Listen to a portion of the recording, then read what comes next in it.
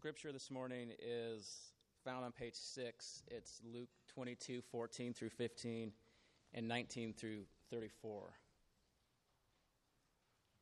When the hour came, Jesus and his apostles reclined at the table, and he said to them, I have eagerly desired to eat this Passover with you before I suffer. And he took bread, gave thanks, and broke it, and gave it to them, saying, This is my body given for you. Do this in remembrance of me. In the same way, after the supper, he took the cup, saying, This cup is the new covenant in my blood, which is poured out for you. But the hand of him who is going to betray me is with mine on the table. The Son of Man will go as it has been decreed. But woe to that man who betrays him. They began to question among themselves which of them it might be who would do this. A dispute also arose among them as to which of them was considered to be greatest.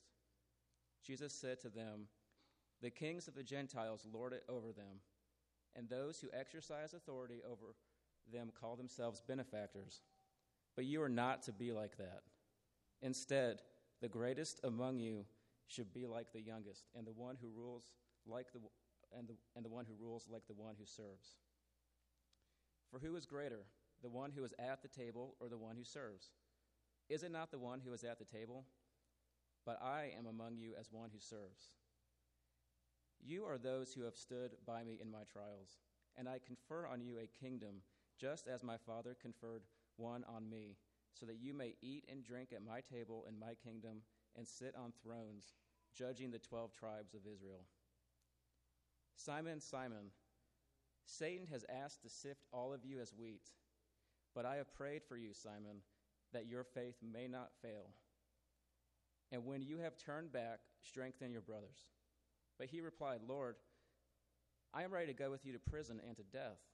Jesus answered, I tell you, Peter, before the rooster crows today, you will deny 3 times that you know me. This is the word of the Lord.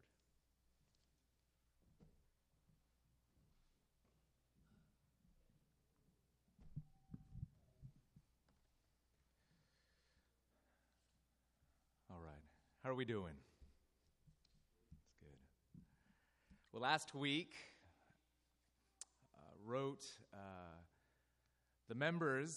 the formal members of Grace Meridian Hill, the official members of our community, notifying them that we are entering a new season of considering leadership, opening nominations for elders, deacons, deaconesses, a time where we want to collectively as a community be praying about who God might be raising up and calling and equipping to lead, to serve in this community. It's an exciting time. In fact, it's a little marker, of course, of the way that our community, our church continues to evolve and to grow. And so to be here again, as we have been in the past, of inviting input from members of the church to contribute to this process. A wonderful thing. Please pray for it. And so next week, we're going to be dealing in this teaching time with specific questions that you all might have immediately. What is an elder? What is a deacon, a deaconess? What are qualifications for these roles of leadership? And who should I be looking for if I'm nominating? And if I'm not, just for my own understanding of how the church functions and what kind of leaders we're looking for. We'll tackle some of those specifics next week. Today, in this time right now, I would like to look at a broader question which is relevant, yes, to this question of elders and deacons and deaconesses, but far beyond that, more broadly, looking at this topic of leadership. Let's look at that together. Let me say a word of prayer before we dive in. God, we're asking for your help. We do need your help, especially on this area of life that can be so confusing in so many ways. Good examples, bad examples that we've seen, experienced, that we have been. I know that's the case for me. And so we need your kindness to instruct us by your word, by your spirit. So please come. Bless this time. We expect you to. We believe your promises. In Jesus' name we pray. Amen. Whether you yourself work at the Coop, just around the corner, or at IHOP down the street, you know this to be true. Waiting tables is hard work. Waiting tables is hard work. You know it. Forbes magazine recently printed an article, a piece that is entitled, "The Most Important Life Lessons from Waiting Tables." The article quotes a marketing executive who insists, I think, she says, everyone should spend some time waiting tables or working in retail, as she cites empathy and time management and working under pressure as some of the lessons that she learned while serving as a waiter in college. But even as the author of this article attempts to redeem this important line of work, he acknowledges that it is really a hard line of work. He writes, yes, customers can be bossy or rude. Sometimes you don't even seem to matter. There are too many customer requests every minute. Someone has a request that sends you scurrying back to the kitchen, and you'll be looking for a new job if you dare to serve back even a fraction of the attitude that the world's worst patron is dishing out to you. By the way, God bless you, dear waiters and waitresses here. Which is why it's fascinating to understand that Jesus teaches about leadership in this passage here. And he says, you want to be a leader? You want to know what kind of leader to follow? Leadership in my kingdom, he says, looks like this. And just when you expect him to point to a wealthy business person or a visionary nonprofit leader or a charismatic elected official, he goes on to point to a waiter. Here he comes, bringing you your third refill of Diet Coke. There's leadership in my kingdom. You know, the whole situation in this passage is embarrassing. It just is. The timing was terrible. That very same night, just a few hours later, Jesus would be betrayed, arrested, crucified, killed. He's sharing his very last meal with his closest followers and friends, the 12 men who in verse 14 are called his apostles, which is simply a word that means the sent ones. They were Jesus' messengers, his representatives, his deputies sent out into the world with his authority. In other words, they were his leaders. And here they are in verse 24 getting into, of all things, an argument over which one of them was to be considered the greatest. Of course, we'd be quicker to judge if it weren't so easy to imagine ourselves in exactly the same position, doing the exact same thing. And here Jesus replies in verse 25 through verse 27. Jesus said to them, "The kings of the Gentiles lord it over them, and those who exercise authority over them call themselves benefactors. But you are not to be like that.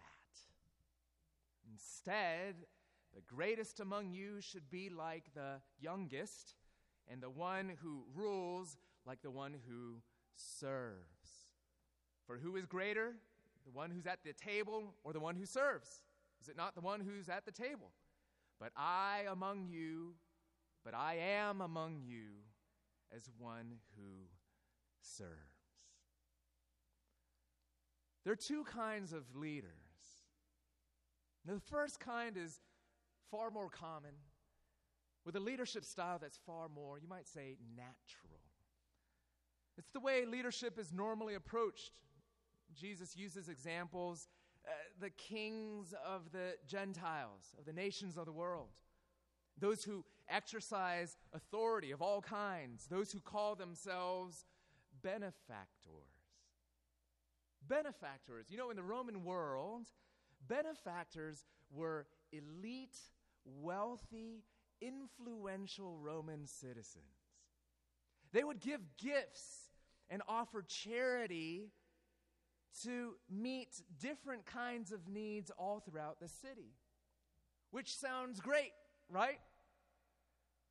But it was actually very well known that they only did this, their charity, their do-gooding, their generosity, they only did it when it made them look good, when they got public credit for it, or when it improved their social status. In fact, in that society, guess what you had to be if you wanted to run for public office? Guess what you had to be and be if you wanted to climb the social ladder? That's right, a big shot, well-known, public, generous benefactor. See, that's what you might call benefactor leaders are like. In it for themselves, in love with status and honor, domineering in their leadership style. It's fear-driven leadership, an ego-driven leadership. And sadly, it's all too familiar, isn't it? Even in my own heart. How about you? In verse 26, Jesus says in no uncertain terms, you are not to be like that. But what's the alternative? What is the alternative? The leader who leads, Jesus says, like the youngest. And of course, in the ancient world, the youngest in age was by definition the lowliest. The leader who leads, Jesus said, like the one who serves at the table. See, actually, the ones he was referring to, they're actually more than simply waiters, professional waitstaff that we're so familiar with that some of you might actually be. That's just the easiest way for us modern folk to connect with this lesson, at least initially. Jesus was actually talking about the first century house servant. You know, the one that wasn't invited to the table, that wasn't a part of the important conversations going on. The table servants that weren't eating the meal, the ones that were serving the meal. Not only bringing food, they're also washing feet, removing the dirt, even the excrement from the dinner guests' soiled feet.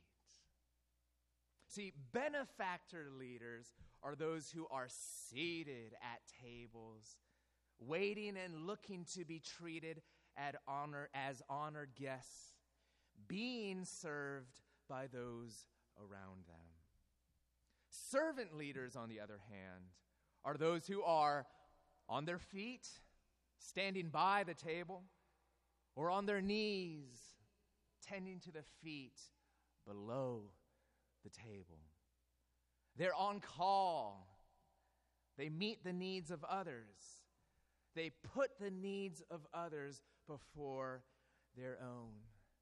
Which is why the supreme example of servant leadership, of course, is Jesus. As he said it himself in verse 27, who's greater in the eyes of the world?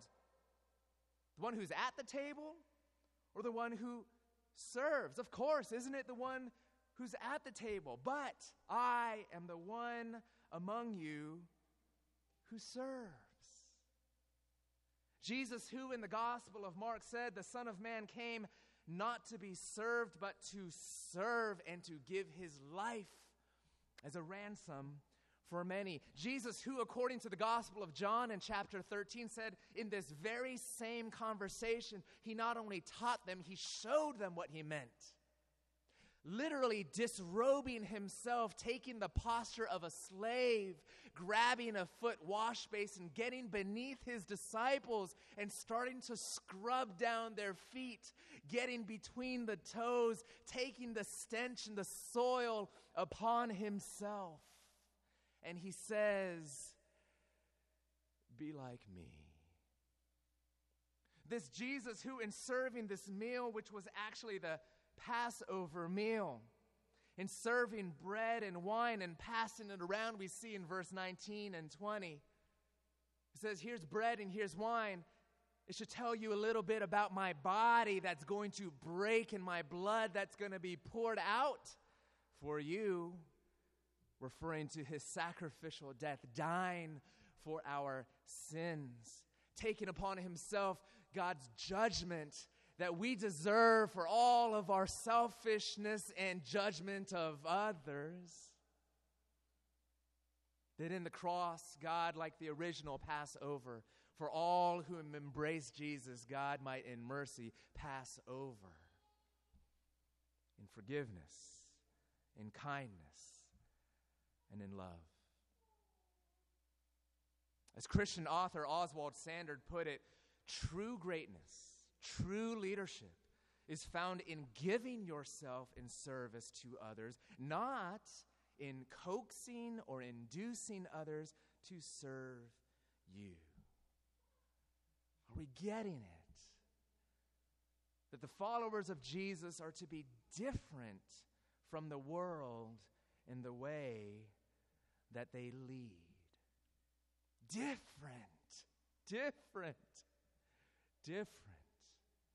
This is the call. This is the vision. And before we move on, just to pose a couple questions as we ponder this. I mean, really, what normally comes to mind first when you hear the word leader? What's the image, the picture, the qualities, the characteristics that come to your mind? Does it fit what Jesus is describing as servant leadership? What needs to change in your definition? What needs to be adjusted or turned upside down, maybe even, in your picture of what a leader ought to be? And how do you yourself lead? Whatever type of role of leadership you might be in, keeping in mind that leadership at its heart is really just influence. That's all it is. Using your gifts, your talents, your experience, your wisdom, your knowledge to influence a person towards a common goal, which tells us that leadership is exercised by more people than we think, even yourself, whether you have a formal position or title or not. Whether if you are a supervisor at work, or if you are a parent raising a child, or if you're a member of the community, or if you are a friend, even a kid that just happens to be the sort of person that your friends look up to and ask for guidance from. If that's you, you are leading. This is relevant for all of us, beyond simply those of you who also might be called or nominated to be an elder or a deacon or a deaconess. Whoever you are, in whatever leadership-ish callings that God has placed you in, are you sitting or are you serving? Are you being served, or are you waiting tables and washing feet? Servant leadership, Jesus leadership. But what does it really mean? I mean, really, practically, what does that really look like? I mean, does that mean that I just need to be nice all the time? Does it mean I need to be a doormat in my workplace? Is it right to have any ambitions or dreams? All these questions that we can talk about, and we will in our Q&A time right afterwards. But can we touch upon a few things in fleshing this out a little bit? What is a servant leader? Let's talk about it. Number one, servant leaders pursue people, not glory. Servant leaders pursue people, not glory. You see, benefactor leaders are always seduced by titles. Jesus said they're ones who are always calling themselves something, benefactor, leader. What is it that you most lust after? What is it that you most want to be called or to refer to, or you're always reminding people that you're this or that? Benefactor leaders are consumed with their reputation, with their status, with recognition, getting angry when they don't get credit for work that they feel like was theirs. They lead out of pride. They lead for the purposes of glory. They want to be known, respected, recognized.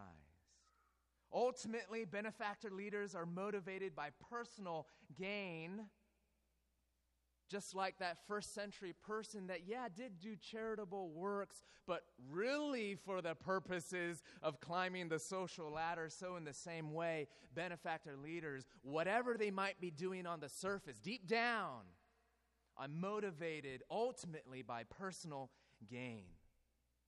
Look, I want you to believe I'm doing good for other people or for the company or for the community or for the family, but really, I'm doing it for me. Servant leaders are different. For servant leaders, no task is too lowly. No person is too lowly. To love, to care for, to walk with. The servant leader is someone that's always saying, is there anything else that I can do? Is there anyone else that I can care for? It's not saying that servant leaders are people with terrible personal boundaries or people that don't know how to say no to anything, but rather they are people that serve on call, that put other people first.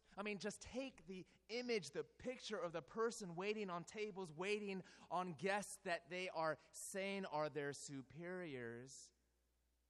You're hungry, but you're helping to feed other people first. Putting the needs and interests of others before your own. Philippians 2 says a similar thing, laying aside selfish ambition and making your neighbor numero uno, not just in your actions, but in your heart. Who is it that most fills your mind? Whose concerns, whose cares, whose needs are most at the tip of your tongue and fill your daydreams? The servant leader says, it's not mine, it's yours. It's yours. The servant leader is the one who, in fact, even in putting other people's needs before them, rises up in action and in confident, deliberate initiative taking. See, here's the thing. A lot of people, we hear the word servant leadership and we say, oh, that must be only a mild person that stands on the sideline. Get this. Sometimes, if you're really putting other people first, it makes you, even forces you to have to take action and not remain passive. To overcome what might be natural indecisiveness. To say, no, for the good of another person, I must not just be the way I want to be, but I must actively, carefully, thoughtfully, sacrificially, leadingly go out of my way to meet someone else's need and labor for their good. A servant leader doesn't always look to take credit for what they've accomplished. And you can understand how important it is, therefore, for the servant leader. Here's their secret. To be someone that understands that they are someone by God's grace who is already seated at a table of honor. See, Jesus tells them this already. In verse 28, you are those who have stood by me in my trials, and I confer on you a kingdom, just as my Father conferred one on me, so that you may eat and drink at my table in my kingdom and sit on thrones, judging the 12 tribes of Israel. You're able to take a low place because you know in the mind and heart of God spiritually, you're sitting on a throne. You're ruling and reigning as a prince, a princess. You've been given authority, status, and glory beyond what you can imagine. In Colossians, when the Apostle Paul says, set your mind on things above where you are already seated. You are seated on the throne of God. Do you believe it? Because if your heart is filled with that reality of honor and esteem and status spiritually in the kingdom of God, you don't need to keep on robbing other people for honor. You don't need to keep on stealing glory in everything that you do, in the way that you lead, stomping on people and crushing them so that you can look good and feel good. Because you can't improve upon sitting at God's right hand, can you? It doesn't get any higher than that. How high do you want to go? And the higher you see yourself as being seated, the lower you can go. Which, of course, is the story of Jesus, who, though was the most exalted one, lowered himself out of love. Is this the story of the gospel that you're coming to know? The servant leader puts people first and pursues people and not glory.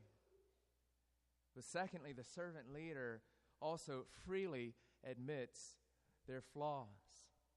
You see, the benefactor leader is just always so concerned about what other people think, because it really matters.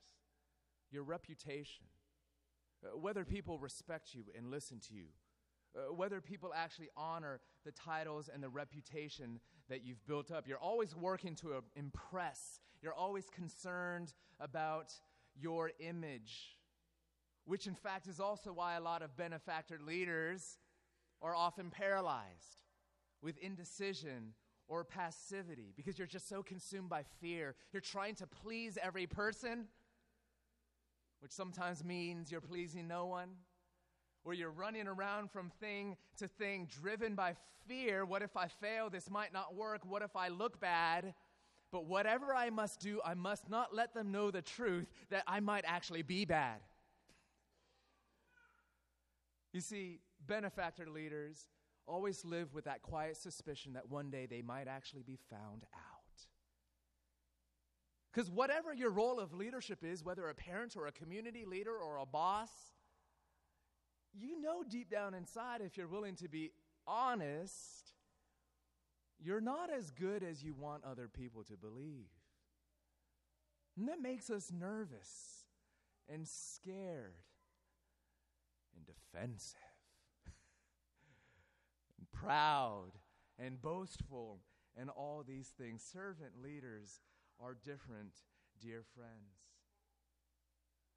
Servant leaders are humbly confident in their ability. Yeah, they are able to say, this is what I'm good at, this is what I've accomplished, but they're also quick to add, but it's only by God's grace, because everything that I am and everything I can do is only by the help and the grace of God.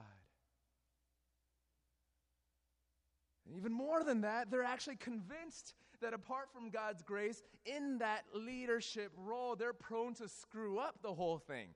The whole company, the entire family, whatever scope of responsibility they have, if not for the power of the Spirit in their lives. See, servant leaders are slowly able to learn that yes, I am flawed, but I'm loved. Yes, I am flawed and broken, but I'm approved by God. And slowly, free and freer to admit their failures and flaws. I was recently looking at a story about the company Jawbone, which is just a cutting-edge, leading tech company. A lot of you probably have different products of theirs, and was actually founded and currently led by Jose Rahman, who happened to go to my high school. It's one of these things where I'm still getting my head around, doing pretty well, apparently. But the story that I read in Fortune magazine tells a story of a critical juncture in the life of the company when they were a booming but yet still fragile company. They put out their Bluetooth headset, which was a smashing success, came out with a Jambox portable speaker. And now came time to launch their latest product, the Up Fitness Trainer Bracelet, which I don't know if any of you happen to have it. They worked on this, invested tens of millions of dollars, really, as tech companies go, lined up their entire reputation and future behind this next product launch, which was set to happen just in time for holiday shopping in 2011 until, guess what? It didn't work. People started buying up the product at different stores and started coming back saying it's not working right. Writing reviews, just tearing it apart. It's looking bad for the company's future, for Hossein, the leader himself. You know how it is in the tech world, just how brutal both customers and investors could be. I mean, surely this was going to sink the company. And so, of course, they go into hyperdrive mode and troubleshooting, trying to figure out what is going on here. Night after night, 24/7, around the clock for a week, troubleshooting, researching, taking apart the product, working the phones, until finally the company leader decided, all right, we have to write a letter. He penned it, passed it around the company, apologizing for the flawed product with just brutal honesty, just saying, we have failed you. We have put out a flawed product and then offered a full refund, even if your product works just fine and you decide to keep it. In other words, you can just have it for free. That's how confident we are in what we're putting out, but that's also how contrite we are in what we've put before you, broken goods. Tony Fadell commenting in this article, he's the guy who built the iPod for Apple.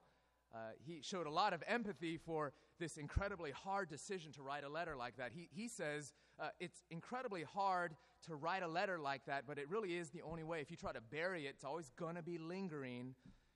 So you own it and you move on. Of course, long story short, customers happily, if still a bit critically, accepted the apology.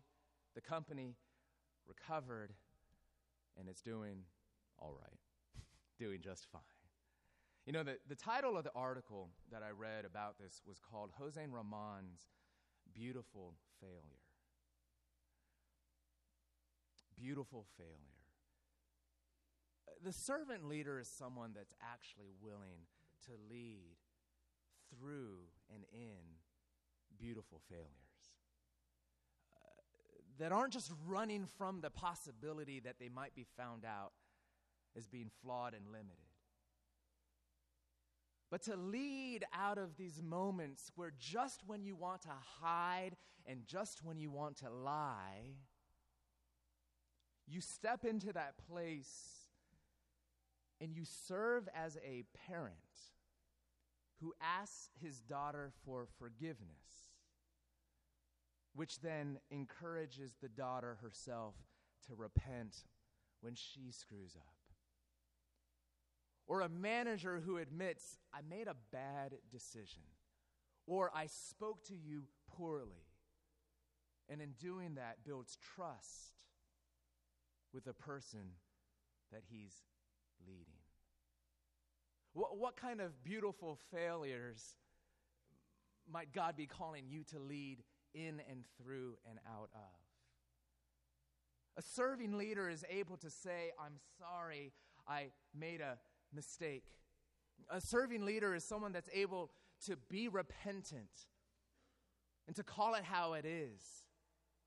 And to say, the chief reason is because your confidence needs to not be in me, but in our chief leader, Jesus. Because your greatest hope is not in following a perfect version of me, but a perfect version of the one who is perfect, Jesus, the Savior of sinners, our King. You see, the servant leader is the one who knows that they are one invited to the table of the king. They're one that is loved and approved. They're ones that know that they are in with God the Father, not because of all their past successes, but because of grace. Salvation is a gift. This relationship is a gift, unearned, unmerited, guaranteed by the blood of Jesus. It's an astonishing thing that the servant leader is someone who's coming to understand that the King of Kings and the Lord of Lords has invited you over for dinner, and not just for one night or one day, but every day, because he's adopted you into his family. You're a son of the King. You're a daughter of the King. And so you can come with warts and bruises and all and say, I'm flawed, aren't I? And not hide, even as you lead. The servant leader freely admits his or her flaws. Lastly, the servant leader empowers other people. Empowers other people. See, benefactor leaders are all about exercising power top down. As Jesus said, the kings of the Gentiles lord it over them.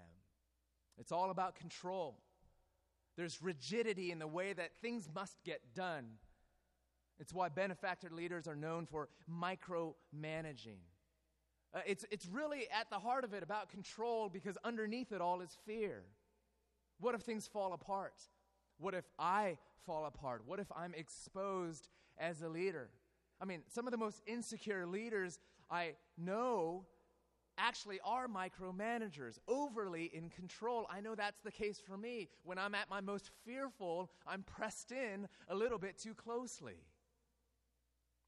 You have, of course, the bullying leader, silencing all opposition, punishing failures, where everyone around the person starts to become overly cautious, only doing just the bare minimum that's required, because the name of the game is to conform, not to create. Don't do your best, just don't get in trouble. Just stay out of the way, spending so much energy as a leader keeping control that there's so little energy left for leading in creative and effective ways. This benefactor leader, therefore, just ends up being isolated, doing it all alone, unable to work with other people, unable to respect other people's gifts, critical of everyone else around them, never wrong, paranoid, insecure. Does it sound familiar? Sounds like me a lot of the time. The servant leader is so different. You know, servants don't live with the illusion of power. Servants are very well acquainted with the fact that they don't have it all under control.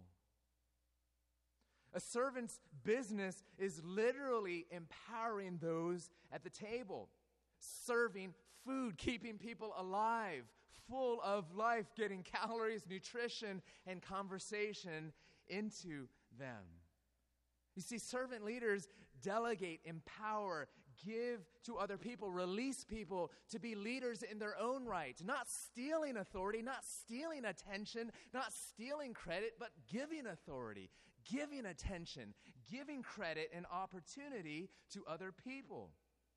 Secure enough to invite input and coordinate ideas, not threatened by a better idea, but collaborating with the final goal of doing better collectively in mind. Able to give up control and power when needed. The servant leader, that's why maybe unexpectedly is actually more courageous, less insecure, more able to take risks, more flexible. Why? Because the servant leader is someone that's coming to know that no matter how hard you try as a leader, you're never 100% in control anyway. But God is in control. Again, where God and Jesus tells us that you're ones who have been conferred a kingdom, given authority and leadership, sitting on a throne. But as Jesus said in verse 29, I confer on you a kingdom just as my Father conferred one on me. Which means, of course, simply, Jesus is king. Jesus is in control. That Jesus holds all things together in his hands. That he is the one who is arranging all things, giving you this share in bringing apart or bringing up a healthy and whole family or church or community or company. This is the promise of God upon the servant leader, that in self-surrender and in generous control, letting go kinds of leadership, that the sovereign power of Jesus might actually show up. But it takes that step of humility, that step of acknowledging that I am not king, Jesus is. Servant leadership, not benefactor leadership. But it all begins with understanding, dear friends, that you're honored guests at the king's table. That you are seated at the throne of the king. That you are loved and honored. That you have been given status. You are exalted. If that's true, if that just might be true for you, what kind of leader might you be? Let's pray. So we ask, God, that you would transform our hearts in the way that we use the responsibilities and roles that you've given to us, all different kinds, that we would lead differently because of the life of Jesus in us, changing us. We want to lead like you. We pray in Jesus' name. Amen.